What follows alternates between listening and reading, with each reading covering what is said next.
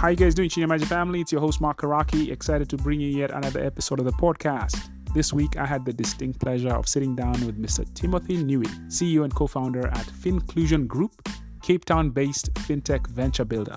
Fascinating story. Tim and his co-founder and the team in Cape Town are taking a very differentiated approach to fintech venture building. They are taking a private equity acquisition and turnaround strategy that is focused on digitizing and modernizing existing traditional financial services businesses and turning them around into efficient lending machines. A very unique approach at scaling fintech venture in Africa and in emerging markets for that matter. This is a fantastic podcast, which I'm sure you'll enjoy. Expect quite a few technical details in terms of how to build a lending business and the relationship between that and equity. Fantastic podcast.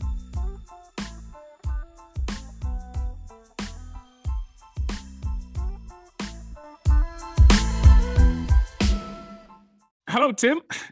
Welcome to the podcast. Thank you. Thank you for having us. We're excited to be here. Yeah, I'm excited to have this as well. So Tim Nui, founder and CEO of Finclusion Group. I was looking at what you guys do, and I have a perspective in terms of what I think it is, but I also would love to hear your perspective. So my take on what you guys do is basically a private equity play, acquisition, turnaround strategy focused on digitizing and modernizing traditional financial services. Because I was looking at what you guys do, and you do this turnaround move where you introduce technology to traditional financial services businesses. And that seemed to me like it's not a startup play. It's more of almost like a private equity growth strategy or turnaround strategy, as you guys call it. How far off the mark am I, or how close am I? So I think that's very much our entry strategy. So at the end of the day, we believe we can really build a scalable platform offering basic financial services on the continent. So if we today look in Africa, we see a lot of people offering exciting mobile phone apps, but the reality is that most consumers in Africa still are actually using USD rails. And even if they have smartphones, a big question is, well, how many megabytes is this app? Because my phone's almost full, and I'd rather have more WhatsApp capacity or Facebook than, install a financial services app. So our true belief is that digital is key, but it needs to be delivered on low data chain. And I think in scaling that, though, that's probably where we're different. We believe that if we basically go in through a acquisition strategy where we buy a business, transform it, then that can give us a quicker route to market. We basically sometimes buy talent, buy a license, buy an existing client base. We can then, basically build from and scale up from. Because the reality in Africa is that if you really want to scale today, you need to run a hybrid strategy, meaning part digital and part physical. So it's sometimes quicker to actually acquire that physical. We did that successfully in Kenya and South Africa, and we're still looking to do that in other markets. In Tanzania, we actually went in greenfield because we couldn't find a target we liked, and we're really excited about the Tanzanian market. So I guess we take a pragmatic approach and then really follow a buy and build strategy to build the platform. Makes a lot of sense. Yeah, I have a lot of questions about how you got to that, but let's talk a little bit more about who you are and that more interesting stuff about your persona. So Dutchman in Cape Town, it's nothing new, but seems like you came late to the party here. Where did you grow up and how did you end up in Cape Town doing what you do right now? Sure. I grew up and studied in the Netherlands in Maastricht, and I worked in Germany, London, Dubai. I started working in Africa in 2010, which was with a German company called African Development Corporation. We bought banks on the continent, most notably invested in Bank ABC.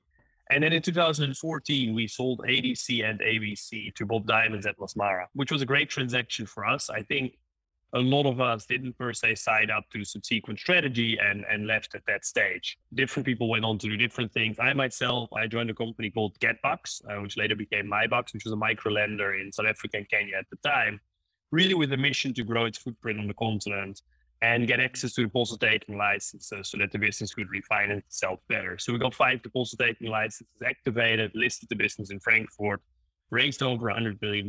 But unfortunately, in 2018, I had a bit of a strategic difference of opinion with the founder. For that period, 2015 to 2018, I was based in Johannesburg, South Africa.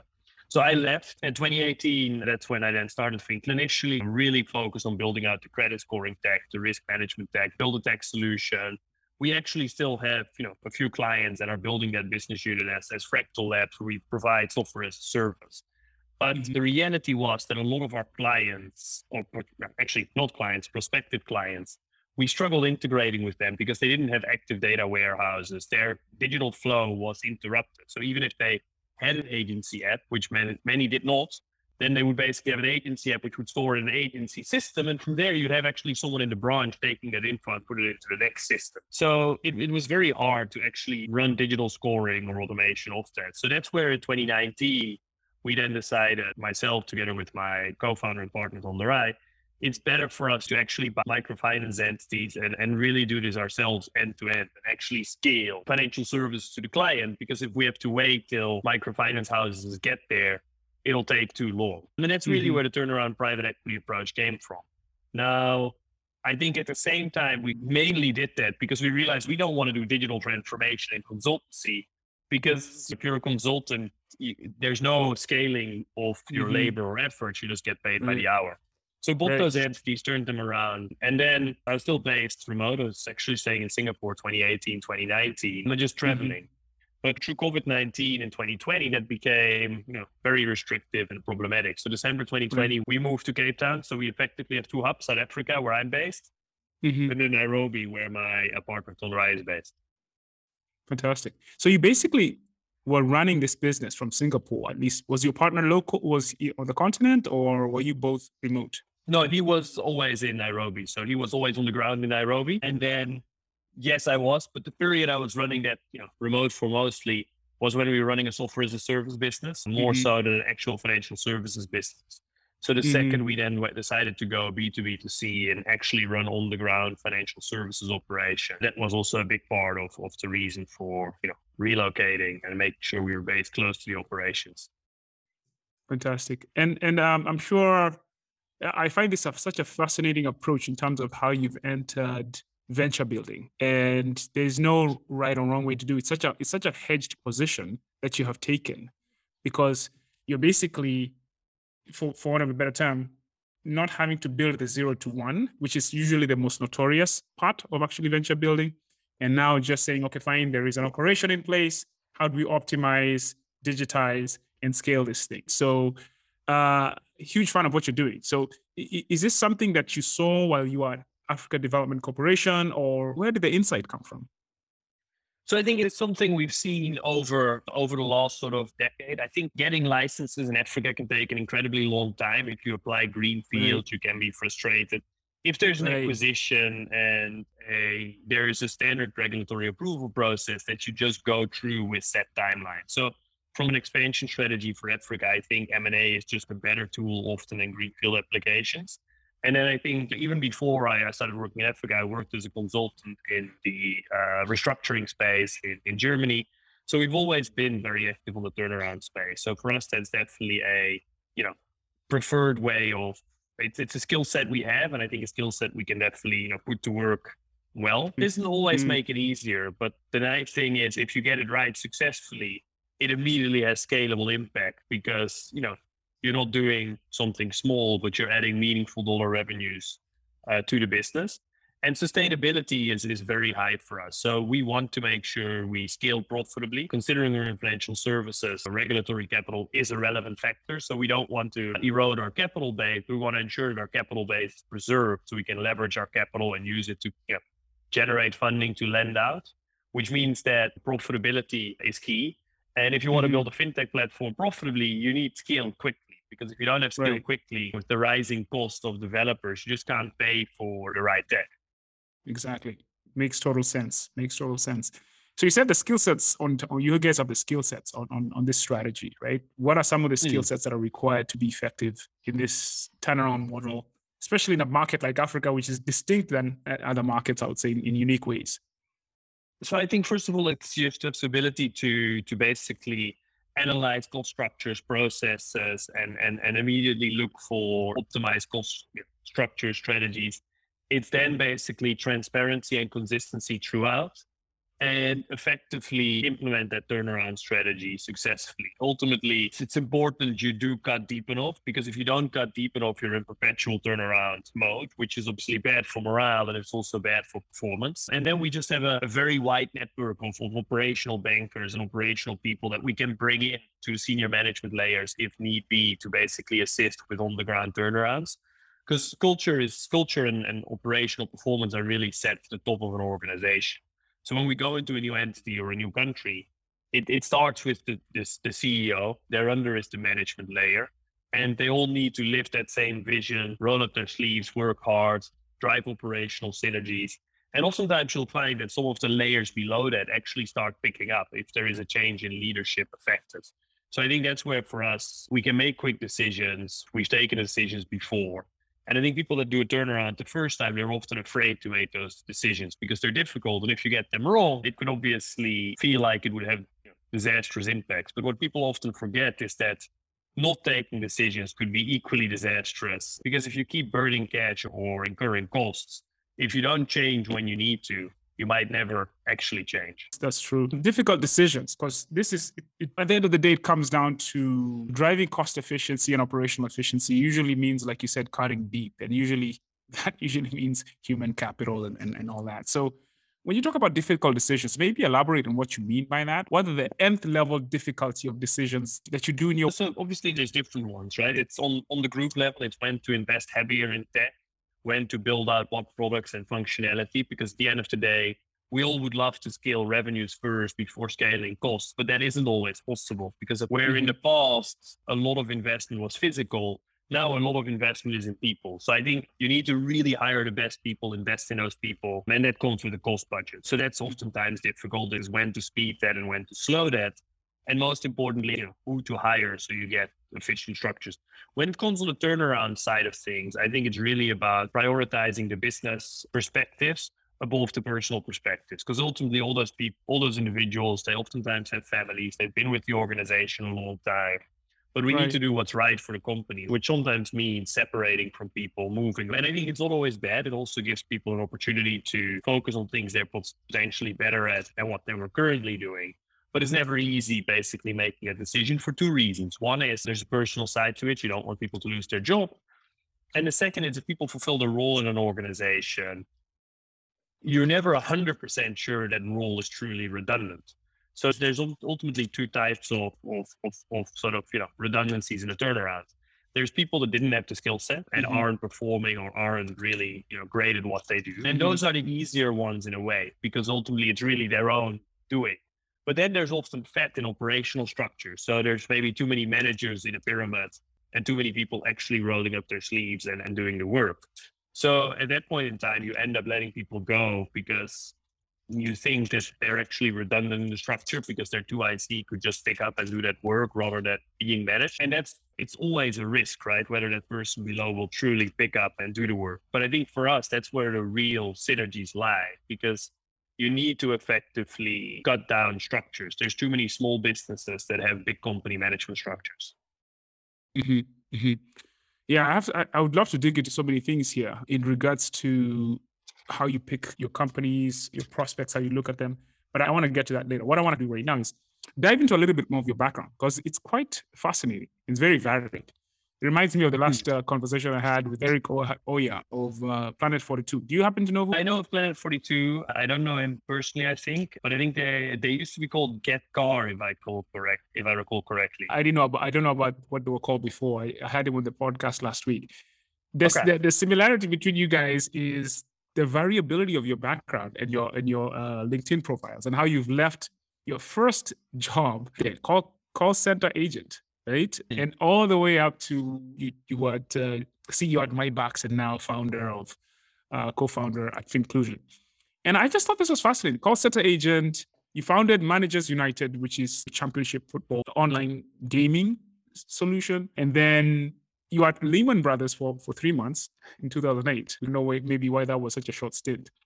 And all the way up. Looking at your background, like what did you want to do when you grew up? How did you start at a call center? Did you have an idea of where you wanted to go, take your life, some things you were interested in? Who were your heroes? What were you trying to be in life?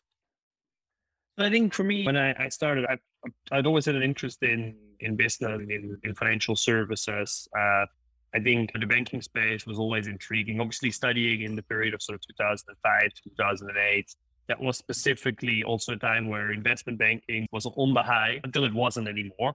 So that was Right. very much always in the pursuit. And then I think during my studies, I've always worked on the side. So I did a number of internships. I worked, with the tax authorities in their foreign call center, really just to stay busy, to learn. And I've always preferred learning through working than through studying.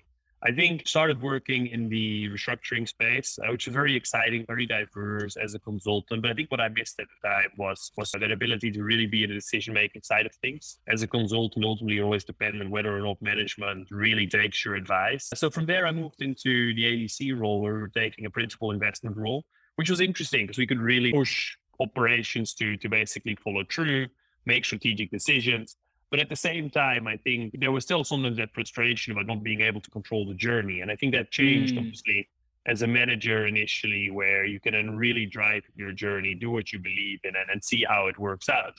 And as a founder and entrepreneur, that's even more so the case, where you ultimately have much more controllable variables rather than uncontrollable variables. So you can take real responsibility and really be personally responsible for where you get to and what you can deliver and do. So I think that was, for me, the exciting thing. Got it. Got it. Okay. And I'm trying to track back. When you talk to founders who launch companies, greenfield opportunities, there's always like the initial day zero, day one, where it's an idea and maybe they're building it out. In your case, what was that like? Because was it an acquisition that you were like, okay, this is the company, the business we're going to actually do as our first turnaround play? What was day one like for you guys, or how did you look? So day one was building the tech. So from 2018 to end 2019, the first sort of 12 months, we were only investing in the credit scoring solution, the risk management solution, getting clients. So their day one was very much looking at, okay, what's the middle solution we have to build out? How do we get people signed up? So that was more traditional function of scaling up and building a business. And it was exciting. It was really just building up. We had been a user before because I'd operated in the lending and microfinance space. So it's saying, what are the tools that I wish I would have been able to use, and building those tools. And then looking at who could use those. I think the biggest frustration with that was just how quickly we could scale the revenues. When we realized, look, this is going to go, but it's going to go slow, let's make it go quicker. We started looking for the right opportunities to acquire, but acquiring is always opportunistic. So for us, a buy and build strategy, we want to buy businesses, but not at all costs. So they need to be, good investments, not just good turnaround cases, meaning the price also needs to work. So that's why Tanzania, we went in greenfield, because we didn't see the right opportunity at the time. But day one was, I guess, still typical startup, really hashing things together. But we quickly raised capital and scaled up, which I think brings with it other challenges. But obviously, I guess, means you have less of some of the existential, challenges where you don't know if you're going to be able to pay your bills next week. We employ over 200 people today in the group. In that sense, we're quite sizable for a business that's only a few years. So was it always, you always knew you're going to do a build and buy strategy, or did that evolve as you were building your credit scoring model and you're like, we got to scale this faster. It's better to do a buy and build versus greenfield? Yeah, so I think initially, we had actually just building the software and just scaling the software from a revenue model. And not actually be in the direct lending space, direct banking space ourselves. So we wanted to be, our initial view was we could maybe just be a tech provider. And I think that's where we learned that it didn't scale the way it wanted. We also couldn't control the user journey. We could put tools into the MFIs, but we couldn't control how they use them. So we realized, no, we want to control the entire journey and make sure we truly transform how financial services are done on the continent. And then the second we decided to do that, we're quite quick to say, look, we want to do this buy and build. I've seen in my box, we had an expansion strategy driven partially on acquisitions. We bought 4 banks. In ADC, we obviously bought a number of businesses. And even if you look at many of the successful African banking stories, and then I'm thinking EcoBank, I'm thinking UBA, I'm thinking Axis Bank, Bank ABC, up until we sold it to Atlas Mara, you'll actually find that most of them were built out of buy and build strategies, because the time you save is massive. And that time to market is critical, because opportunities can be temporal in nature. And I think specifically in Africa, where today still a lot of people are unbanked or underbanked, you want to try win customers straight off the bat. You don't want to try and have to take them off other people. Makes sense.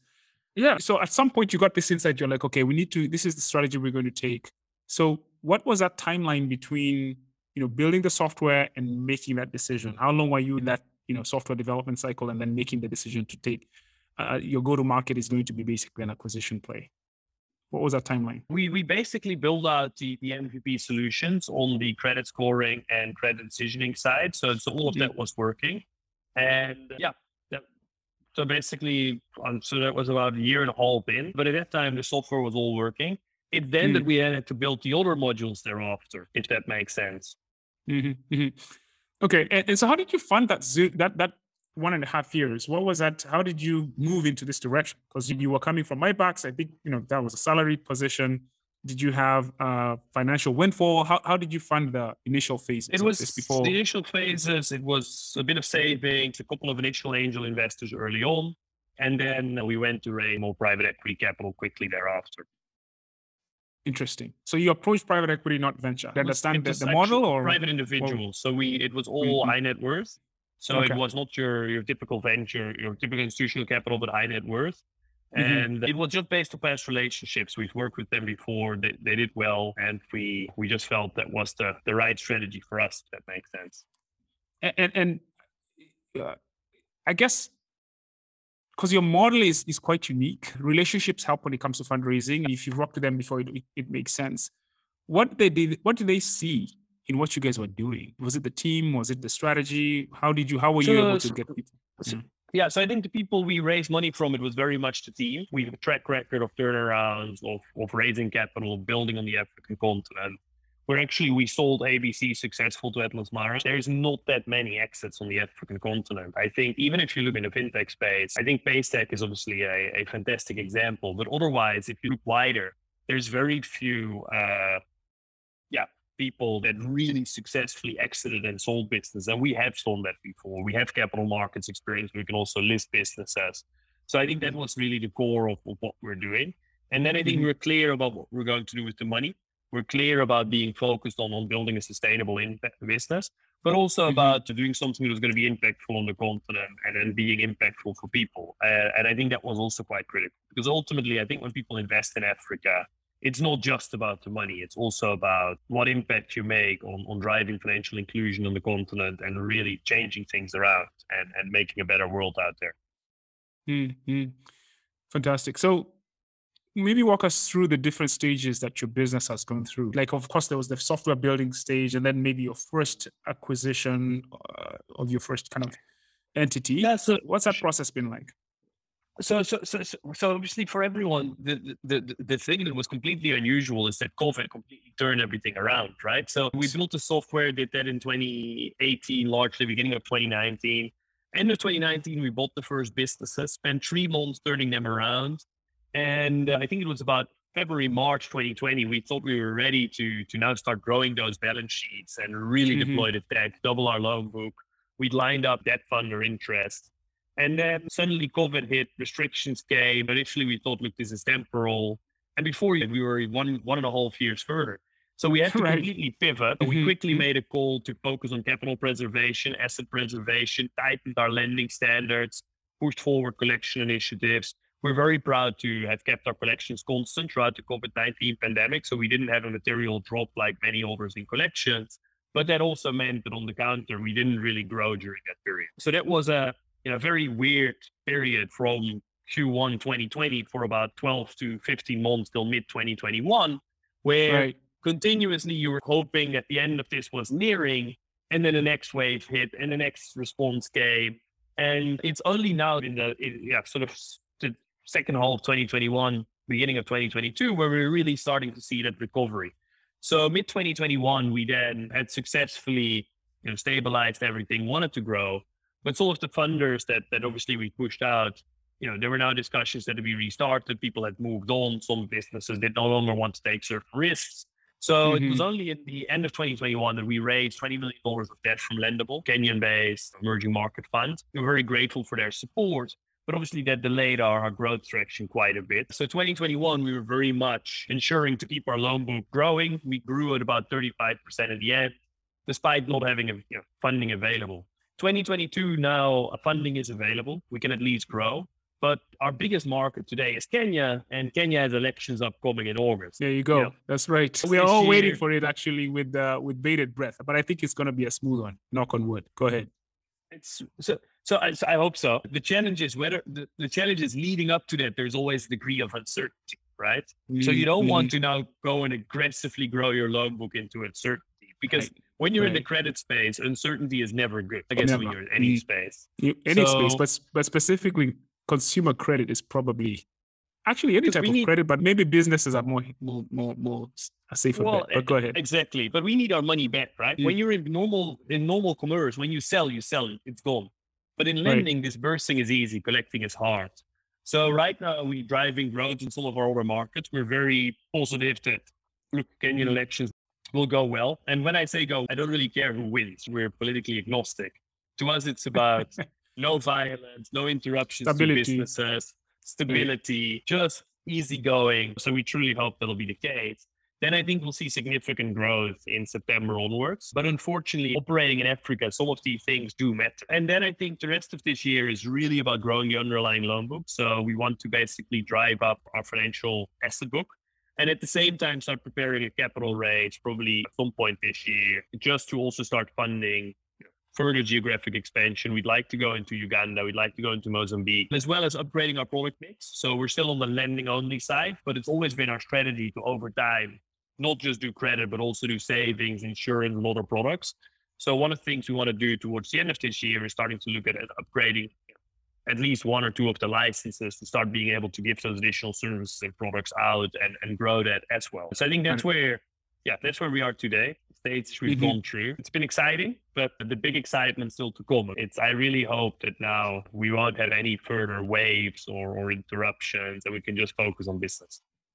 Fantastic. So in Kenya is your biggest market. Maybe you said your best market. What was the entry strategy? Which did you acquire a brand and kind of just put the tech in there? Was that your strategy? And has the brand maintained that name, or have you rebranded? How does that work? Sure. No, so we bought an existing small business, but we rebranded it completely, put in some new human capital, put in the tech. I think Kenya, we focus on speed. So we try to be faster, and we try to operate in a market gap where not everyone else operates, to basically be able to re-securitize assets and then give people credit time over time again to really focus on repeat business. I think Kenya is an exciting market because by partnering with M-Pesa, partnering is a big word, by utilizing M-Pesa, you can instantly disperse, right? So effectively, everyone is on digital money sources. On top of that, it means that most people, even on lower income levels, etc., use M-Pesa, not cash. So the data set you have by scoring on the back of M-Pesa statements becomes incredibly rich. And that's something you don't have in many other markets, because in many other markets, cash is still too prevalent. Right. And then it's a single statement, single integration. When we do the same in Tanzania, we need to operate with 3 mobile network operators, all of which have some market share, none of which are interoperable. So the second that happens, it now already becomes much more so complicated to actually operate in these countries. Yeah. I guess having a monopoly is good and bad in some ways. So M-Pesa makes things seamless and efficient if you're going to build on top of their rails. So this is fascinating. So do you guys, what kind of lending do you do, and who's your target audience? Who's your target market? What kind of money do you give out, and how does that work? No, that makes more sense. So basically, we do 2 things, really, right? So we distribute through partners. We really focus on people that have income, whether formal or informal. And what we do is we basically really focus on today, unfortunately, the top 20% in the market, anyone earning sort of $300 upwards. We then distribute either through employers, where we give people either wage access or payroll lending products, or we distribute through dealerships, distributors, merchants, and either fund those merchants or dealers or fund their ultimate, oftentimes then through secured instruments, either on the back of motorbikes, cars, vehicles. So on the employer side, a lot of it's obviously education, school fees, but also sometimes consumption, home improvement, cars. Then on the other side, a lot of it is actually small business oriented. So specifically in Kenya, what we'll often find is that people will use their vehicle to access credit, but then they use the credit to basically execute on contracts. So basically, someone secures a contract to deliver goods and services, whether to a government, parastate, or a big company, but they don't have the money to do it. So now they need to actually fund that trade. But that trade, there's a big amount of time pressure. So by using their assets, they can then transact with us and we can help them, facilitate that. And once we've done that successfully we then push and try and drive for them to use us, repeatedly, if that makes sense. No, makes sense. Facilitating what do we call it here? I forget what we call it, but tenderpreneurs is what we call it, which is an interesting market. You mentioned school fees. How does that work? Because that's a very consumer kind of credit thing. Do you have examples that you do that in Kenya? Because we actually have an education institution that could use that service. So tell me more about that. So it's really true employer partnership. So we partner with the employer withholds the installments from salary, and then we fund the client, and the client basically as a result can pay the school fees into installments. A lot of schools, whether professional education, primary schools, high schools, don't offer installment payment options on the continent. So people have to pay up front. And especially when people have multiple kids, they don't have that capacity. So it's been one of the biggest use of funds. In South Africa, we've also partnered with some educational institutions where we basically offer the product with them. But it becomes more difficult because the educational institutions, they don't want to link, allowing people to start the next year, getting their actual degree to repaying credit. So if we collect via the employer, then the educational institute as a result, can really just focus on education and doesn't have to put in place measures to help protect our repayment. But I think there's a big need for it. I think anything that pushes education is good. And I think one of the things that oftentimes people don't realize is it's not just about the cost of credit. Obviously, cost of credit needs to be reasonable, right? You have to charge people stuff that's affordable.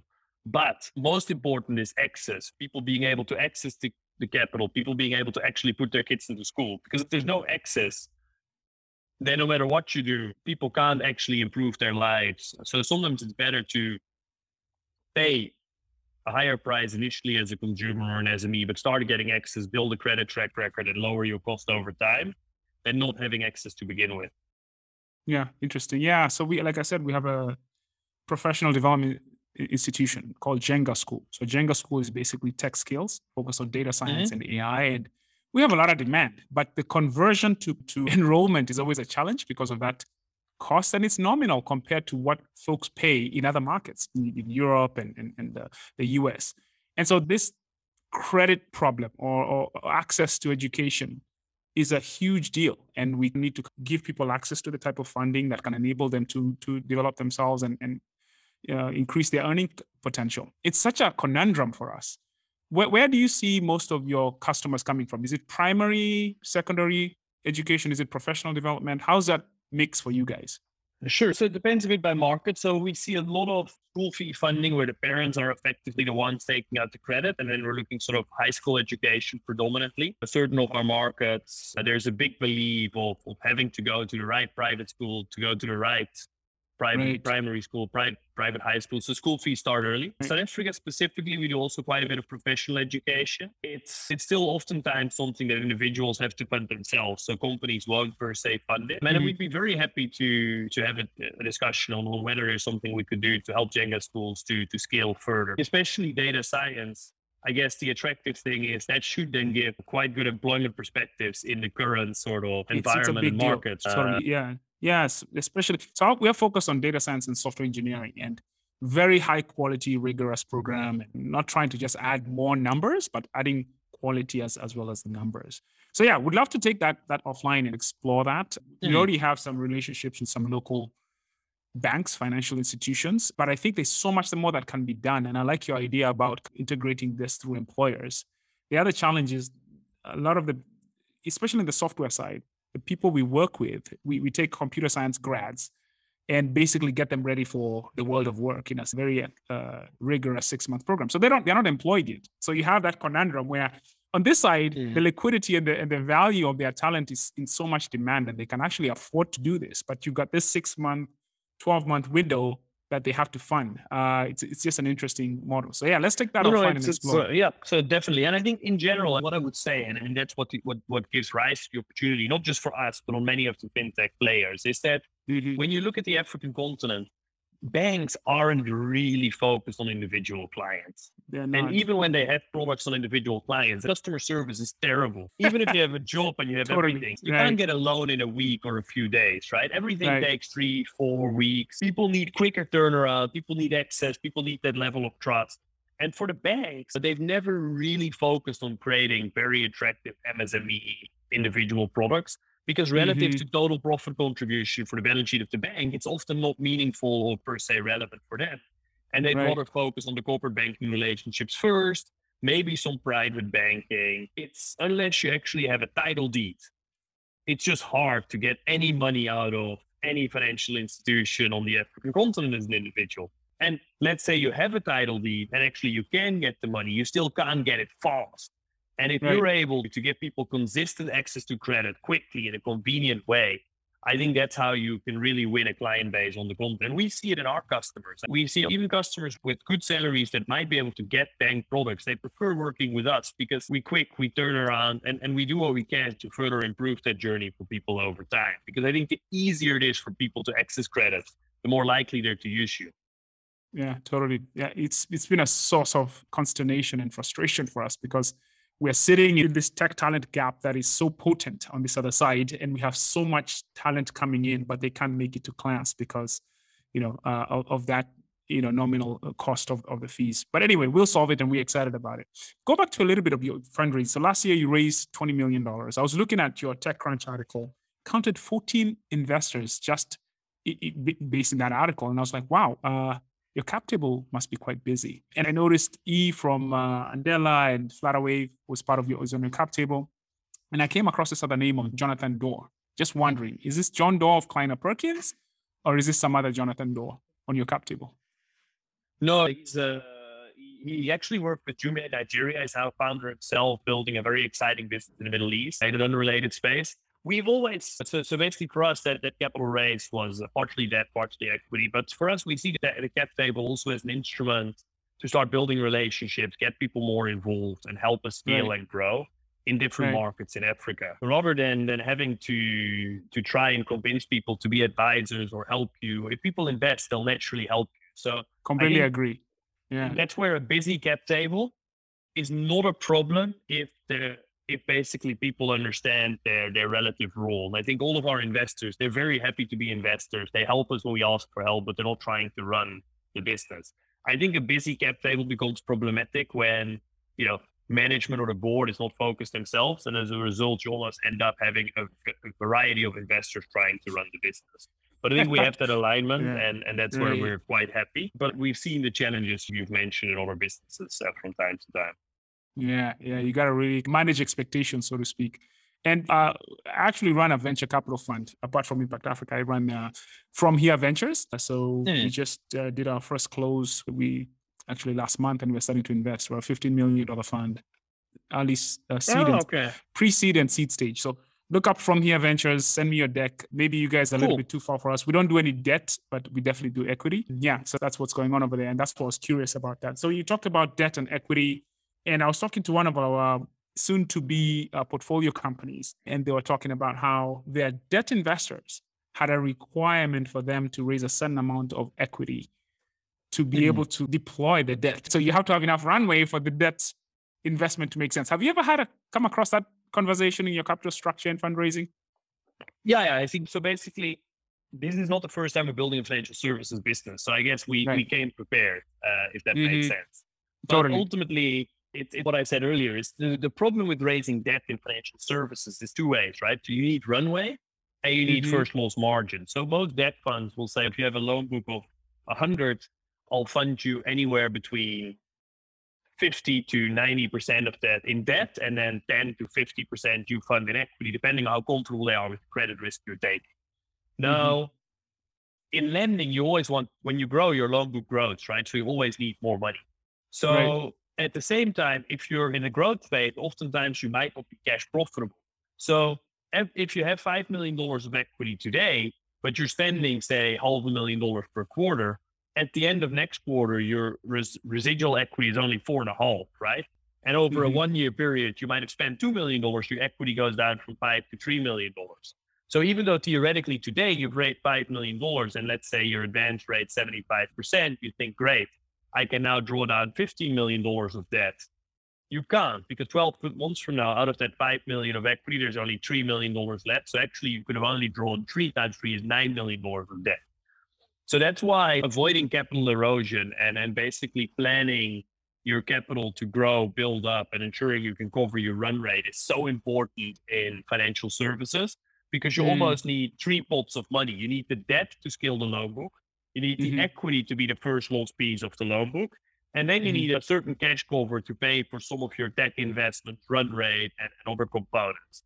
And I think it never gets really prevalent how impactful that is until you operate at scale. When you're running a couple $100,000 loan book, you don't really notice those differences. But the second you start operating 10, 20, $30 million loan books, suddenly every $1 million of equity makes a $4 million difference in loan book. And for us, if we want to double our loan book, we also need to double our equity once we optimize or once we're on optimum scale. So those are things that I think you learn. And yeah, it does make capital raising challenging because you feel like it's a chicken and egg sometimes. Equity funders will say, you should really be using debt to fund your loan book. And the loan book people are saying, you should really be where's the equity to back this up? Once you get it right, you can scale. But until you do, it can be hard. Yeah, wow. You should definitely do a masterclass for this. If you're open to it, I'll shoot to our venture studio, Impact Africa, to do this. Is fantastic because you come from the inside the industry. So like you said, you're prepared, but learning all this stuff as you're building greenfield and you've never been in the industry would probably be very difficult, wouldn't you say? I don't know if it's more, anything you do for the first time is very difficult, but there's definitely certain complexities on lending that people that come from other spaces don't per se see through. We're always happy to do it. We believe in being part of the ecosystem, working with people. We try work with startups and be engaged as well, because ultimately Africa is a massive market. So the more people that do financial service in Africa, that build capacity, that uplift well, all of us, we can build good businesses and make money in the current economic climate. But on a global level, the time we will start doing best is if Africa starts growing the same way that we've seen over the past decades in certain of the Southeast Asian markets, in certain of the Latin American markets. So we welcome anyone going into the space and always very happy to help where we can. Fantastic. Let's pivot to your organization and kind of as we wind to the end of this amazing conversation. This is fascinating. I've learned a lot. So organization build. You mentioned your current headcount is 200. With your strategy, you operate independent opcos in different markets, right? I imagine that's what your strategy looks like. So your organization grows in lumps, it seems, right? You have the core mothership, I would imagine, somewhere, is it in Cape Town? Why don't you describe for us how your org is structured and how it grows? So that's something we've been given a lot of thought, and that sometimes has been challenging, especially initially. So when we started, there was us as founders, and then we had someone running each of the MFIs, and we had someone running the tech. And what we started realizing over the last year is that as we wanted to go into more countries, that wasn't per se a scale, because lessons learned weren't rapidly applicated across different industries. And some solutions were built for a single market without ensuring they would be product fit for all the markets. So we ended up building the same thing twice for slightly different markets. So we basically actually rehashed that recently. So first of all, between myself and my partner, Tom Marai, we started splitting our responsibility. So I focus a lot more on strategy, expansion, new markets, funding, treasury, and you really focus on day-to-day operations, product, innovation, tech, and scaling. And then we basically have created a metric structure, which isn't as formal a metrics yet, but where, first of all, there's group functions, so HR, tech, finance, that's driven from a group perspective, although there's employees in all the different operations, and all of that centralized to ensure it's consistent through the group. And then there is a metrics function that has every strong country has a country head. So we have someone for South Africa, someone for Kenya, someone for Tanzania, that basically have to drive all the products. But then we also look at having center of excellence. Our South African head of collections is great. So that person will still also drive collection synergies and learning across the group. We basically, have a strong risk guy in Kenya that then does effectively the same throughout the group. And we also look at product champions across the group that don't have a leadership role because the people report up locally, but ensure lessons learned go out.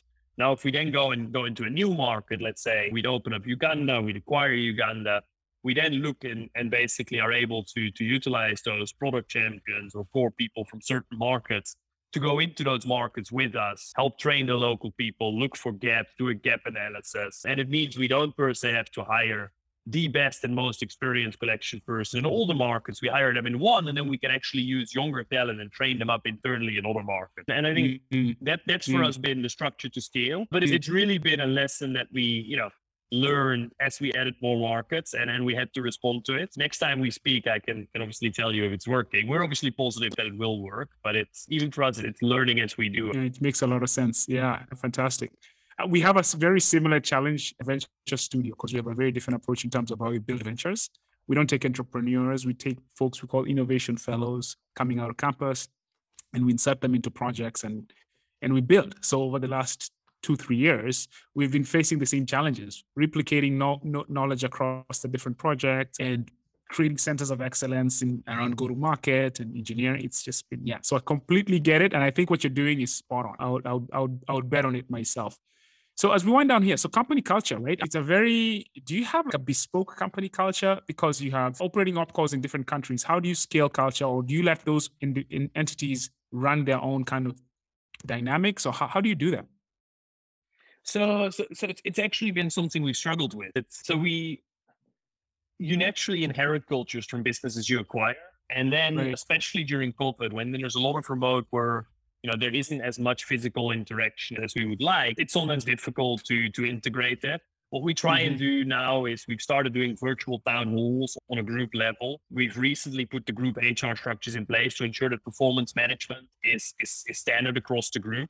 There'll always be a certain level of subcultures between the group. But I think for us, what's key is that we want to ensure that we have a culture that's transparent, where people are, aware which decisions are taken, why, but that's also very performance focused. Ultimately, we want people to, be passionate about what we do, but also to be really focused on driving operational performance and scaling, and really adding value where they can. So be actively engaged in achieving the company's, working with other people, make sure integrity is 100%. Authenticity is important, but standing for what's right is also incredibly important. I think it's one of the things that can be emphasized a lot, because in Africa, probably more so than in other places, there's always situations. And I think one has to, stand by what's right throughout the principle. It doesn't matter whether it's small or big, and then enforce that, because ultimately that culture of doing what's right will basically filter through the entire organization. And it's not always easy, because it's not always the easy, but it's the long route. And I think that standing by the combination of integrity, people, and then basically focusing on performance and innovation are truly what speaks to what we believe in. And then it's leading by example, right? We have senior management closing the doors if they go in the office. We wake up and go to bed thinking of how we can grow this business and looking for people doing that with us, but we're not looking for people to doing that for us. And I think that's the biggest culture for us, is really, we have to show first what we expect others to do, if that makes sense. Leading by example. Yeah. All right. So last two sections here. So mistakes and lessons learned. What would you do different, if anything, right? What are some of the lessons you've learned, and what would you have done different from day one of your venture, Finclusion? Sure. So I think, and this is a bit of a tricky one, right? So I had a big benefit of a great individual network, which allows us to start with individual investors only. I probably would have tried to get some institutional capital in early on, because I think that they may seem painful early on, and they probably are. But at the same time, when it comes to governance, structuring and scaling your business and getting access to future capital, having them on your cap table, then it takes away a lot of work going forward. So I think being very strategic about the cap table and then focusing on the right early stage investors is probably something that I think, should have a big amount of focus. And then, and this is a bit of a double-edged one, but probably raise more capital earlier. So we were very focused on operations. We really put our head down, took the capital we needed, and built a $20 million loan book in over a short period of time. If I look back to how markets evolved over this period of time, I would have probably said we should have really doubled down on a single market, raised a lot of capital, and then replicated across. But then again, it's also a tricky lesson because at the same time, by focusing on operations, we have a business that can operate break even now. And even if cash flow situations get difficult, we're not forced to capital raise. So those are probably two of the, how do I say this? Yeah, on the capital side, things we've learned. On the operational side, I think make difficult decisions even faster. If things are not fit and not working, make changes. You need to get the right leadership in place right away. And finding leadership is incredibly difficult for businesses in a startup mentality because you need people that are entrepreneurial, but also have the necessary skill set to take you further. I don't need people that do what I say. I need people that independently think and take the business forward and can run with part projects. So that hiring bit is hard. And I think admitting when you didn't hire the right person, changing them out and putting the right person is always difficult. But you have to be ruthless and objective, more than ruthless, actually, objective and accurate and say, look, if it's not working, it's not working. Gotta make the decision quick. Yes. Exactly. We can't afford to try. Yeah. Listen, I have one of our CEOs, one of our portfolio CEOs in our venture studio who's struggling with this right now. And myself, I've struggled with it too. So we have a venture studio where we build things bottoms up. So I've done quite a bit of hiring, and a lot of my work is hiring. And it is the most difficult lesson to learn, I'll tell you, man, because you're always not sure, like, how do I make this decision? How do I know it's the right one? How do I know it's the right time? Maybe one more chance. It's one of those things where, and every day you're getting closer to your grave if you set one. Especially if people are willing, right? If people are not willing, I have no problem letting them go. Someone that's not willing and is not motivated, I say, look, this is not working. But then someone that's working hard, they're putting the hours. It's the hard one. You can see that they're just not, they don't have the skill set to do the job. Right. Yeah, like it's not that they're in general, but for that specific role, right? Right. And then you have to say, look, it's not working, but you feel so bad because you see that they are giving, 200% to make it work. But unfortunately, if it's not working, we can't afford to keep them because we don't have enough money. If I was Upsell or Barclays, I would just say, let's go try that division. Let's go try that division. But now the challenge is in a small organization, the second you do that, you create a culture where people think, oh, if I'm not performing, I'll just get moved to a different role, which is now problematic from a performance improvement perspective. So you have to say, look, it's not working yet. Your next role has to be at a different organization. But I struggle with that. Yeah, I don't know if you've ever come across these people who are professionals at doing work as theater. They invest their time to appear as if they're working more than doing the work. And especially in a work from home environment, that has been notorious for us. I don't know if you've come across that personality, but man, it is also quite challenging because they just do enough and they feel the rest with appearing like they're doing. Yes. So our biggest challenge in the work from home perspective, where especially if we didn't do hybrid, is moonlighting, right? It's people that effectively take on extra assignments, work off the clock, and side hustles. And that's a problem because it takes away focus. So yes, they might still be giving us 8 hours a day, but they're not 8 focused hours. They're not focused. They're not getting their rest. And then they get a client call. And it's been something that we've been, actively addressing, but it's difficult because you'll see a lot of startup using freelancers. And I think as an ecosystem and an industry, we're all partially to blame, right? Even if we use freelancers, we don't per se always do the necessary homework to make sure that freelancer isn't taking on too much work because tech talent and dev talent is so scarce. But I think that's a practice that definitely needs addressing on the continent. I tell you what, man. We're actually building a startup talent network on Slack just to make sure we can identify the right type of talent mindset because it's so challenging to get it. If you get it wrong, it costs so much. All right, let's wrap it up here. Tim, I've really enjoyed the conversation. A lot of lessons, a lot of cool insights. A rapid fire round here. So I'm just going to ask you three words or state three different words. And you just tell me what comes to mind first, right off the bat. So the first one is Africa. So I think it's youth and enormous potential for growth. Youngest continent in the world. Yeah, amazing place. Entrepreneurship. It's falling and standing up. So it's continuously trying till you get it right. Yeah, it's the most humbling experience. You just got to keep this perspective. Final one, 2030. So I think 2030, we want to be Africa's leading digital bank, having over 1 million active customers taking out loans and a widespread presence on the continent. For us, that's the goal. Amazing. Good stuff. Listen, I've enjoyed this very much. I've learned a lot. And I want to thank you for taking the time to be the Chini Magic podcast, Tim. Thank you very much. And look forward to staying in touch and then take some of the other discussions offline.